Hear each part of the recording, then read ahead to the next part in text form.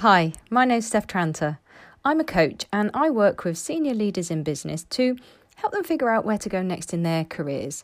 The thing is, our conversations are never just about their career, and one of the things we end up focusing on is actually stress. In this podcast, I'm going to talk about the best kept secret to managing stress, which I believe actually shouldn't be a secret, hence the podcast. Because if this information was more common knowledge, we'd be far more equipped to deal with stress and other mental health related issues. For those of you who have listened to my 2-minute take on stress, you may have heard some of this before. However, in this slightly longer podcast, I go into a bit more detail and explanation and describe how you can use the handy handout that accompanies this podcast. The word stress, it really, really bugs me. It bugs me because it's unhelpful. We use it as a catch-all for a range of emotions, when actually, if we more accurately named the emotions we were feeling, rather than labelling them as stress, we wouldn't feel as stressed. It wouldn't build up to an unhealthy level and we'd become a lot more emotionally aware, agile and resilient, as well as preventing this epidemic of burnout that is raging through our organisations. Here's what I mean. Have a listen to these 3 statements. Oh, I'm so stressed out right now. She's really stressing me out. God, that was a stressful situation. 3 different times we use the word stress, but 3 very different emotions. Can you guess what they are? I'm so stressed out right now. This is more likely to be, I'm so overwhelmed. She's really stressing me out. More accurately, she's probably really frustrating me right now. That was a stressful situation. I suspect it was probably more a worrying situation. So you can see 3 very different emotions, overwhelm, frustration and worry, yet we use one word to describe them all, and that word is stress. Each emotion we feel has a purpose for showing up in us and can therefore tell us what we need in that moment.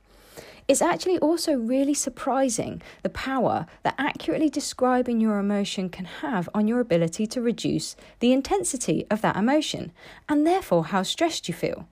Stress is, in fact, the result of mismanaged emotions. The science has shown that by understanding and accurately labelling the emotion we feel, we have a much better chance of dealing with it in a healthy way and giving ourselves what we need. But if we continue to label these emotions as stress, then we are closing down the possibility of ever being able to effectively deal with stress and burnout that is so rife in our lives. So, what can you do about this? Well, next time you catch yourself saying you're stressed, ask yourself, what actually is the emotion I'm feeling right now? And start to note down these emotions over a period of a few weeks. This will start to give you some real insight into what emotions show up most in you, because they'll be different for different people. Then you'll have a better idea on what you need and what you can do about it. So, accompanying this podcast is a 1-page guide that you can download that lists some of the key emotions that you may feel and also some practical actions that you can take to help manage each of those emotions.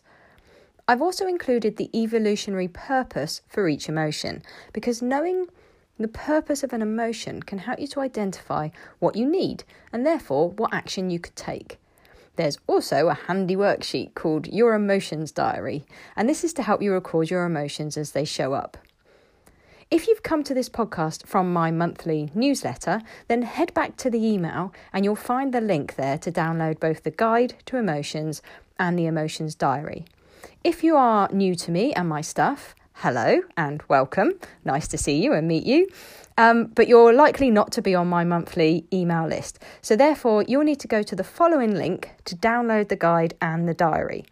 So that link is www.thepositiveelement.com/emotions.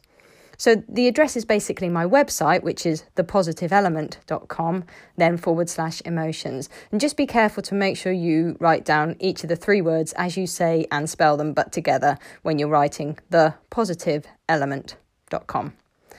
Okay, so here's a quick recap on what I've just talked about in this podcast.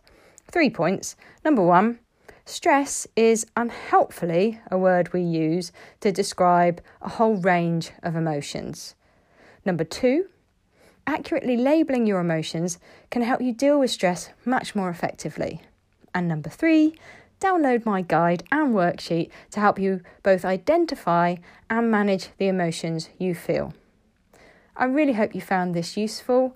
My name's Steph Tranter and I look forward to seeing you again soon. See ya!